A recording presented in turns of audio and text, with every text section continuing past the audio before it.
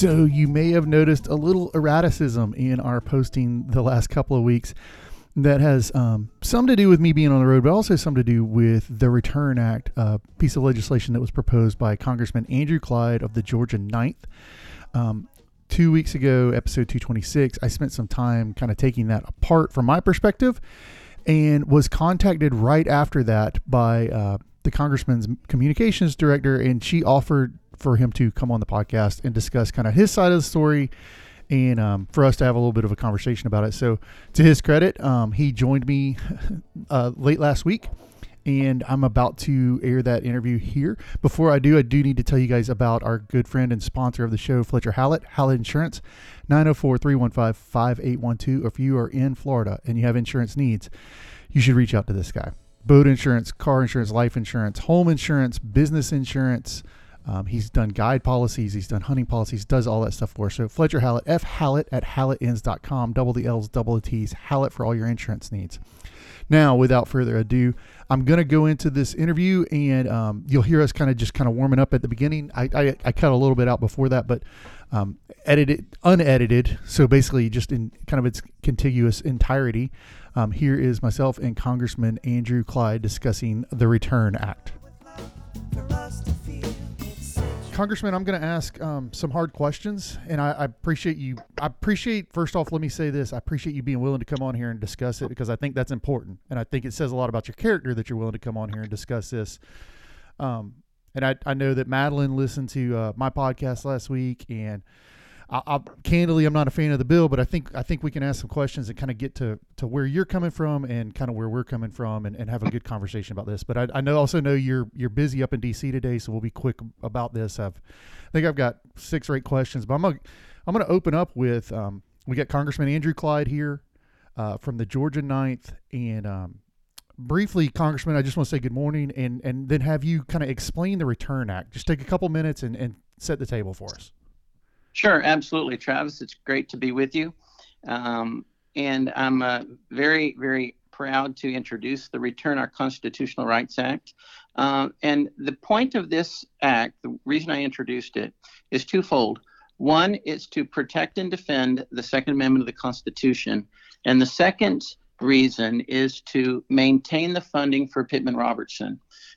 Because what I see right now is there's an extreme possibility that that number one, Pittman-Robertson can lose its funding, and number two, that the Second Amendment can be destroyed through taxation. And that's really what I'm seeing. You know, I'm a federal firearms licensee by trade. I've owned a gun shop for almost 30 years now, actually over 30 years now. And so the Second Amendment is my love when it comes to business and to the Constitution, because the Second Amendment provides cover and protection for every other part of the Constitution. We would not have a First Amendment if we didn't have a Second Amendment, at least not the way we in this country understand a First Amendment. So I think the Second Amendment is the most important part of the Constitution that the Democrats are trying to destroy. They're trying to destroy the First Amendment, but they will definitely try and take the Second Amendment away from us. And so this act, and the way they do that, the way they can do that, is through taxation. Since the Heller decision of 2008, when the Supreme Court declared the Second Amendment to be an individual constitutional right, at that point I thought to myself, how in the world can you tax an individual constitutional right? Because if you can do that, even just a little bit, then you can do it a lot, and then you can tax that right out of existence for the everyday, average, hardworking American citizen. The 2014 McDonald decision that came down from the Supreme Court re-emphasized that the Second Amendment is an individual constitutional right, and it applies to the states. So in drafting this bill, my focus is to protect the Second Amendment. Now, Pittman-Robertson is directly linked to the Second Amendment, and the taxes that come from the manufacturers that pay, the manufacturers collect, the dealers that pay, and the individuals that pay the tax, they go to Pittman-Robertson, and they go to conservation funding, and they go to hunter safety education. Those are all good things. And I'm a hunter myself, and I love those things, and I want to protect those things. So I found a way. Go ahead. I was going to ask. You said you're a hunter yourself. That was a question that I had that a number of folks asked me. What do you hunt? Are you a licensed hunter in Georgia, or where do you hunt? What do you hunt? I hunt deer. Okay. Just deer. I don't do it as often as I would like to. Okay. I'm being a small business owner and now a member of Congress. My time is very, very constrained. But I've got some acreage myself in Georgia, and I like to hunt on my own land. Okay, so that leads into kind of a question that's been out there, and it is asked a lot in the sportsman's community. I've asked it. A number of folks ask it. And I'll tee it up this way. Like I said, I've really only got like 5 questions, but I think sure they're going to be broad for you to conversate and kind of answer. But sure. As a hunter, you say you're a hunter yourself. Have you ever said that hunters are conservationists?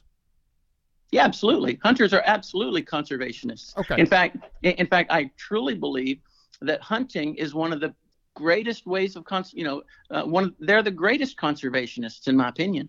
So historically, that has been tied to this funding mechanism and what we term the user pays public benefits cost associated with Pittman Robertson. There's a direct correlation back to a sportsman paying for a firearm, ammunition, and the fishery side, tackle, things like that. And that money then coming back to fund that resource and the management of that resource, not just for the hunter, but also for the greater good, which is probably inarguably the most successful conservation model in the history of the world.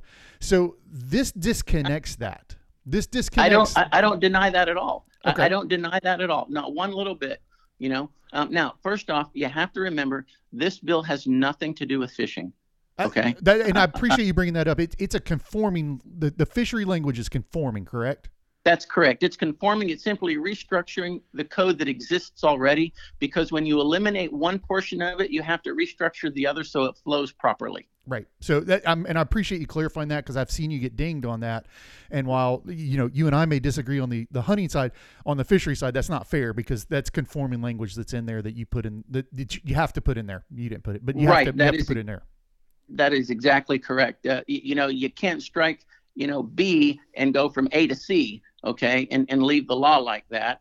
You have to, make CB and DC, and anyway, y'all understand. So I want to go back to, though, the disconnect that occurs with the way we're changing this funding. If this legislation were to pass, no longer is a sportsman directly connected through their purchase of guns, ammo, etc., to the funding of conservation, which in a state like mine, a state like Florida, we have no constitutional right statewide to hunt. So our value on the landscape is tied economically to our contribution as conservationists. How do you address that? Like, how do you talk about that? Okay. Well, you said that you have no constitutional right to hunt in the state of Florida. Well, that doesn't exist at the federal level either. Right. Okay. But what does exist is a constitutional right to keep and bear arms. So by taxing a constitutional right, I don't believe that you can legally tax a constitutional right, because if you could, then you could tax it out of existence. And if you tax it out of existence, and there's a great bill that, it's not a great bill, but a great example of a bill that the Democrats just introduced. I believe it's H.R. 8051, the Assault Weapons Excise Tax Act. This is Byers' bill out of Virginia? Byers' bill, that's right, exactly. It would increase the taxation by 1,000%. Okay, add 1,000% taxation. So a $995 rifle would cost $11,000. You'd pay as much in sales tax on that rifle as you did for the initial rifle, almost. Okay, but could you argue that this is a little bit of a pendulum back and forth? Obviously, I strongly disagree with that, and think that's outlandish as well, and would love to have Congressman Pryor on to discuss that. But this is a little bit of an overcorrection the other way, because we're talking about, not arguably, the most successful conservation program in the history of the world, and changing the way that program works. Well, it's because I think it's fundamentally, there's a tremendous risk here, because if it's fundamentally not legal to tax a constitutional right, then, regardless of the fact that the money goes to good things, then legally we have a great risk of it being, number one, struck down by the Supreme Court if it's ever challenged.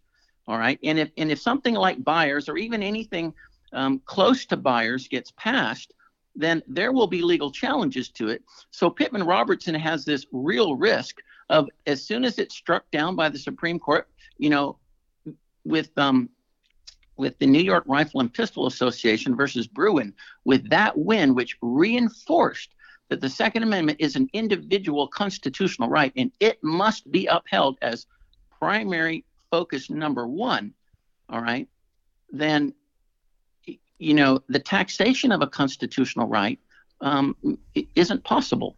I mean, Chief Justice Marshall in 1819, Chief Justice of the Supreme Court, stated that the power to tax includes the power to destroy. So if you can legally tax a constitutional right, you can legally destroy an unalienable constitutional right. So if you could destroy it, then there wouldn't be any more firearm purchases. And then there would be no Pittman-Robertson tax.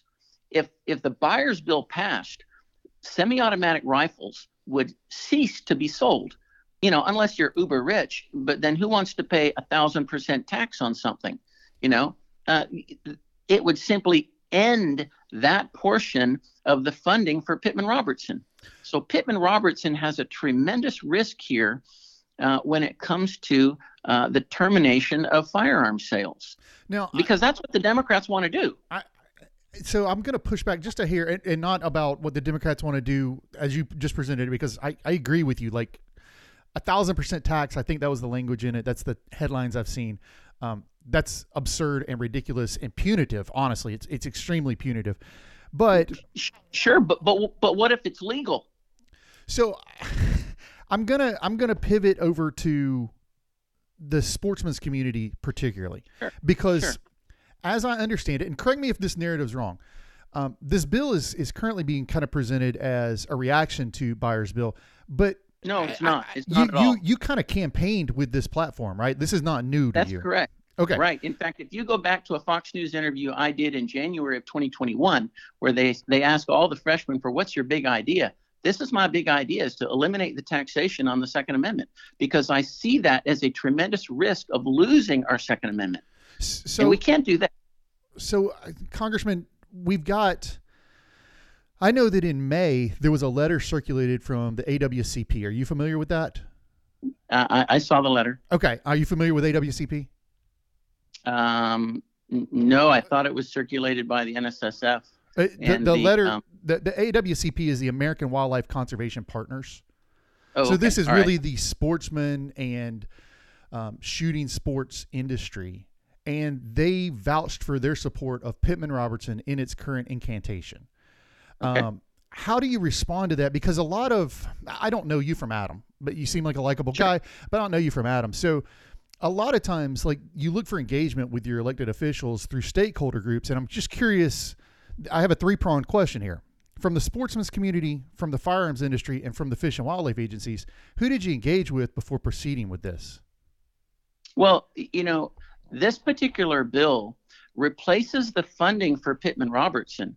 So I don't understand why the wildlife organizations are opposed to this. Let's talk about funding for Pittman-Robertson for a minute, okay? If you go back just 5 years and you look at where Pittman-Robertson, the amount of money that comes in from Pittman-Robertson, the 5-year average for Pittman-Robertson is $715 million. All right, from 2016 to 2020. The high was 2017, which was $810 million, and the low was 2019 at $588 million. So you understand that Pittman-Robertson fluctuates. It can fluctuate $100 to $200 million year to year. All right, based on firearm ammunition sales. All right, so it's a stream that is that's there and it's based on firearm sales. It varies quite a bit. My bill would provide an actual increase in funding. It would increase over the average, and you wouldn't have this year-to-year fluctuation anymore. You would have an $800 million amount of money that would go to fund Pittman Robertson year to year. Now, so it would be consistent. Let me finish. Okay. It would be consistent. It would allow agencies then, it affects nothing in Pittman Robertson when it comes to the ratio of how the money is divided out. Okay. It simply, it provides the money. It actually provides an $85 million increase year to year, year over year, over the average of $715 million. So I would think that the conservation folks would love this bill. Well, I mentioned a minute ago, it disconnects the user pays public benefits. So now it is tied to an industry, right? It's tied to oil and gas extraction and unallocated receipts. And I also believe the language of the bill says it is tied to the lesser of 800 million or unallocated receipts. Am I correct in that language? Okay. No, you're correct. And the reason for that, is the fact that if the money that comes from oil and gas ever gets below that, then it's going to take the entire amount that comes out. But I mean, oil and gas revenues generally increase year to year when it comes to federal leasing of lands. I mean, if you look at fossil fuels, I mean, everything that you look around and that you see today, everything that's made of plastic comes from fossil fuels. I mean, to think that our country is going to go away from fossil fuels is very naive. And that's just not going to happen. There's so many things that are made from fossil fuels that you just wouldn't have anymore, that it's a pipe dream on the Green New Deal left, that to think that we're ever going to go away from fossil fuels. That's just not going to happen. So looking back at the bill and back to the question I asked a minute ago, who did you engage with stakeholder-wise from the sportsman's community, the wildlife agencies, and the firearms industry before kind of rolling this out? And I'm sorry, that sounds a little bit accusatory. I don't mean for it to, but generally speaking, you do engage with some level of stakeholders to say, hey, we're going to do this. So absolutely. What were if AWCP proactively came out ahead of this, my question is, and I don't want to put words into any organization's mouths, but like Ducks Unlimited's on that list, Rocky Mountain Elk's on that list, NSSF's on that list, Delta Waterfowl's on that list, NWTF's on that list. Everybody's on that list. Who did you connect with from any of those organizations to make sure that, hey, we need sportsmen? AFWA is on that list, the Association of Fish and Wildlife Agencies. There's no manufacturers on that list, though, are there? Well, NSSF's on that list, which represents a large portion of the gun industry, though. That's not a manufacturer. But it's the trade association. Well, but it's not a manufacturer. I engage with the National Rifle Association. I engage with the NSSF. Okay, the folks that I know and I know well. Okay, but I would never have thought that the wildlife folks would be against an increase in funding, an year-to-year increase in funding, average funding for this for Pittman Robertson. I never would have believed that. Now, let me address something else to you. Okay, you say a seat at the table. All right, you believe that the reason that they want this, okay, is because it gives them a seat at the table, as in they're funding it. Okay, well, okay. Let's look at the amount of money that comes in to Pittman Robertson, and let's look at where it comes from. You get about 6% comes from the sales of archery equipment. The other 94% comes from the sale of firearms, from handguns, from ammunition, and from rifles. Okay, it's about a third, and a third. Right. Now, handguns are generally not used for hunting at all. Okay. Agreed. Okay. Ammunition, the amount of ammunition that is used for hunting that is sold is very small compared to Full Metal Jacket, target practice, all that other sort of stuff. Even hollow point, soft point for self-protection, because that's pistol ammunition. So that's probably 10% or less than the actual, of the ammunition that's sold. And then you look at rifles. The vast majority of rifles that are sold are 22 long rifle, about 40% of rifles. The next vast majority of rifles that are sold are AR-15s. Although some people use AR-15s for hunting, that's not generally what happens. All right, so you might have 25% of that rifle section, all right, that is used for hunting. So there is actually a small amount of Pittman Robertson that is actually purchased or spent by hunters. Okay, the vast majority is folks that aren't hunting. Well, hunting is not increasing hunting is not increasing, it's decreasing, and I don't like that. I want hunting to increase. No, and I appreciate that point. I think the number out there, and you're exactly right. The number out there is 74% of Pittman Robertson funds come from non-hunting expenditures in this year's number. Okay, that's a real number. But it also presumes when I go buy 22 long rifles, I buy those to go target shoot with my son. I go buy cases of shotgun shells to shoot my son. But the impetus behind doing a lot of that shooting and a lot of that contribution to Pittman Robertson falls under that 74%, but it is done because of the basis in hunting that we have. And I'm not saying that's true across the spectrum, but I'm also saying handguns weren't introduced to Pittman Robertson until the 70s.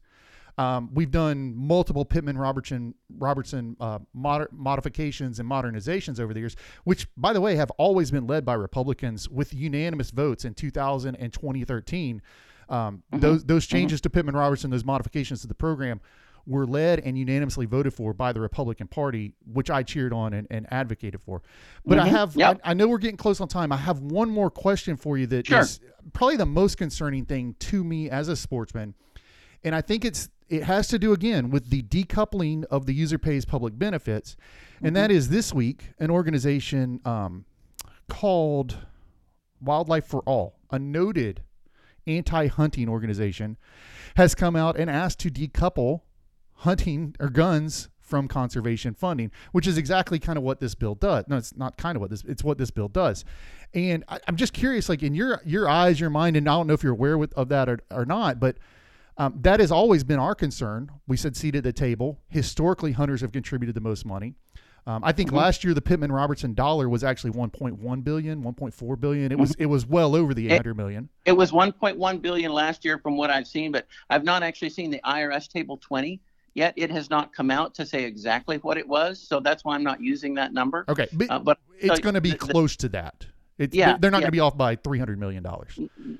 No, but I will tell you this year, okay, from my personal experience, it's going to be more like 2016 numbers or maybe 2017 numbers, because last year was an anomaly, a huge anomaly. And if we had more time, I would explain to you why. But as a federal firearms licensee who's spent 30 years in the business, I see it every solitary year. I know exactly what happens when it comes to firearm sales. So I could explain to you why that's, the ups and downs and exactly why the ups and downs are occurring, and tell you what's going to happen basically the next year or the year after that, with regard to, the money that's going to come from Pittman Robertson and what firearm sales are going to be. But I want to get to your point that you're trying to make here, because I want to counter with this. A few weeks ago, I believe the U.S. Fish and Wildlife Service banned lead ammunition on federal land. I'm sure you saw that, right? I did. I saw they were in settlement talks. I did not see the final language on that, but I saw that the Biden administration was in settlement talks with Center for Biological Diversity. I never saw a final ruling that they did ban lead ammunition on all federal land. Right. I absolutely disagree with that. Okay. I think that that decision is a very bad decision. But what it shows me, it's a great example, though, of the fact that these folks don't care about your seat at the table. I know that's a hard thing to believe, but they don't. They're going to make this decision, and they're going to take your money too. And that's what I see this decision at. Then you're going to see more and more and more of this. So my question is, why are we giving them money? So I'm not quite sure what the question is. I mean, when you're talking about U.S. Fish and Wildlife Service, as a sportsman, as a hunter, I mean, we volunteer. I can give you another example. It's not tied at all to firearms, but that's the federal duck stamp program, which is, again, $1.1 billion, 6 million acres have been conserved. And I'm all for that because the user pays, me, the hunter, and the public benefits, bird watchers, hikers, recreational picnickers, kayakers, whatever. And I, over the years, I've had to change my method of hunting. I'm old enough now to remember when you could still shoot lead shot for waterfowl. Right. And I disagree with some of those policies, but I do it now and don't even think about it. It's kind of like second nature. But at the end of the day, I think we're kind of wrapping around the axle of two different things, two distinct things here that are not, they're not necessarily innately connected, because as a sportsman, I recognize that my place on the landscape is tied to conservation. That's not my words. That's Shane Mahoney and Valerius Geist's words. Like that's how the North American conservation model works. And when we disconnect those two things, we put ourselves in a precarious situation, because now we are no longer tied to this funding mechanism. Even though innately you are tying us by license allocation back, you're not tying us to it in how the money gets there. The user is no longer paying it and the public is benefiting from it. So that opens up a door to a Pandora's box. And let me be very frank, we'll take some unallocated money into the sportsman's world. If anyone wants to give it to us, if Congress wants to go pass some kind of legislation to funnel that money towards sportsmen, we'd love it. But there's a huge amount of discomfort with this. And I just feel like the buy-in is not there from the sportsmen's organizations, myself included, to disconnect that, because it kind of takes our knees out from us. And it also feels a little bit like now we're having to fight with people who are on our team. Because I would be honest, if I was in your neighborhood, I'd probably frequent your gun shop. Right. Well, let me ask you this, though. Okay. How do you reconcile this? Because this is the bottom line right here. How do you reconcile the fact that the Second Amendment, what we are taxing right now, is an individual constitutional right and cannot be, under the law, legally, you can't tax the right to vote. Okay. So how can it be legal to tax the right to keep and bear arms? So answer me this. How do you reconcile that with taxation? I mean, how do you do it? I think Pittman Robertson is at extreme risk, and it's not from my bill. Okay. It's from the law. It's from the Constitution. I don't think Pittman Robertson is constitutional. Well, Congressman, I don't mean to, I please don't take this flippant, but laughably, I kind of say I get taxed on the pursuit of life, liberty, and happiness every year. I have to write a check to the IRS, and I'm not happy about that. And those are inalienable rights as well. If I stop paying my taxes, I'm pretty sure no one's going to worry about taking those rights away from me. They're going to put me in jail eventually. So I get your point, and I don't mean to be reductive to that. But I definitely think there's a little bit of a logical fallacy there that I could nitpick apart. And I think we could go way into the nuance of that. I know you're pressed on time, but before I let you go, I do want to get you to address, though, the concerns I have, which are very much real, that when you disconnect firearms from funding for conservation, you see exactly what we've seen from anti-hunting zealots, which are, I mean, this was dated July 12th, so it was earlier this week, that they're beginning to circle saying, hey, this is actually a good idea. That's obviously not your intention, but now how did I mean, where do you go from there on that? Where do I go from disconnecting it? Well, I'm saying you've kind of set them up, and I'm saying I know there's 50, I think 3 co-sponsors have dropped off this legislation, but 55 now left. And this legislation that you guys, I get your intent, I'm sorry, I don't mean to be so, but I get your intent behind it. But at the same time, it's a fear that we've had from the anti-hunting community for a long time in disconnecting guns from conservation. And now they're beginning to say, hey, this might be a good idea. Let's disconnect guns from conservation. And that wasn't your intention at all. So how do you kind of reconcile that? I mean, they have tried to disconnect guns from conservation. And as I recall, a few years ago, they tried to get Pittman Robertson to pay for what they call gun violence expenses, right? Mm-hmm. Wasn't that a fight a few years ago before I was ever a member? Yeah, I vaguely remember something about that. I couldn't get into the details on it because I don't remember the specifics of it. But I mean, this is not something new, okay? But for me, it's not to disconnect Pittman Robertson, all right, from firearms. It's to disconnect taxation from firearms and fund Pittman Robertson. That's the point here. I want to do both. I want to fund Pittman Robertson, and I want to disconnect taxation from the Second Amendment, because both need to be preserved. And when they're connected like that, I think it gives a highway to eliminate the Second Amendment and therefore eliminate Pittman Robertson funding in its current form. Okay, so that has to be addressed, and then and then we eliminate our Second Amendment too. I mean, there are two very, very bad negatives And I appreciate that, Congressman. I appreciate what you're saying. I would encourage you to look back at what Dr. Geist has written in the past about the 2A's connection to conservation and this funding model and why it's so critical to us. And I'd also encourage you to reach out to some of these stakeholders I've mentioned and some of the AWCP folks beyond just the shooting sports industry, although both of them signed on to that AWCP letter, both the NRA and NSSF signed on to it. I'd ask that you maybe reach back out to some of those folks and revisit this a little bit, because it definitely is a dicey situation. I understand your points, but I also think we're creating a situation where it's become divisive on the right side of this kind of argument, where now we're having to fight for something that's on our side of the street, and that doesn't feel great to me. Well, I'm happy to talk to any conservation group. Okay, let me qualify that. I'm happy to talk to any pro Second Amendment conservation group. Okay. Yeah, and I think that's. I'm happy you said that, because I don't think you should disentangle those things at all. We're on the same page there. I definitely think that. So, Congressman Andrew Clyde, thank you so much for joining us. I appreciate you having the character to come on here and talk about this candidly. I really do. Absolutely, Travis. Happy to speak with you this morning. Thank you for the opportunity. Thank you so much. All right. Bye-bye. And there you go, Congressman Andrew Clyde on the Return Act. Hope you guys enjoyed that episode, that interview. If you have any interest in using any of the quotes or stuff in this podcast, please make sure to give credit to Cast and Blast Florida and Travis Thompson.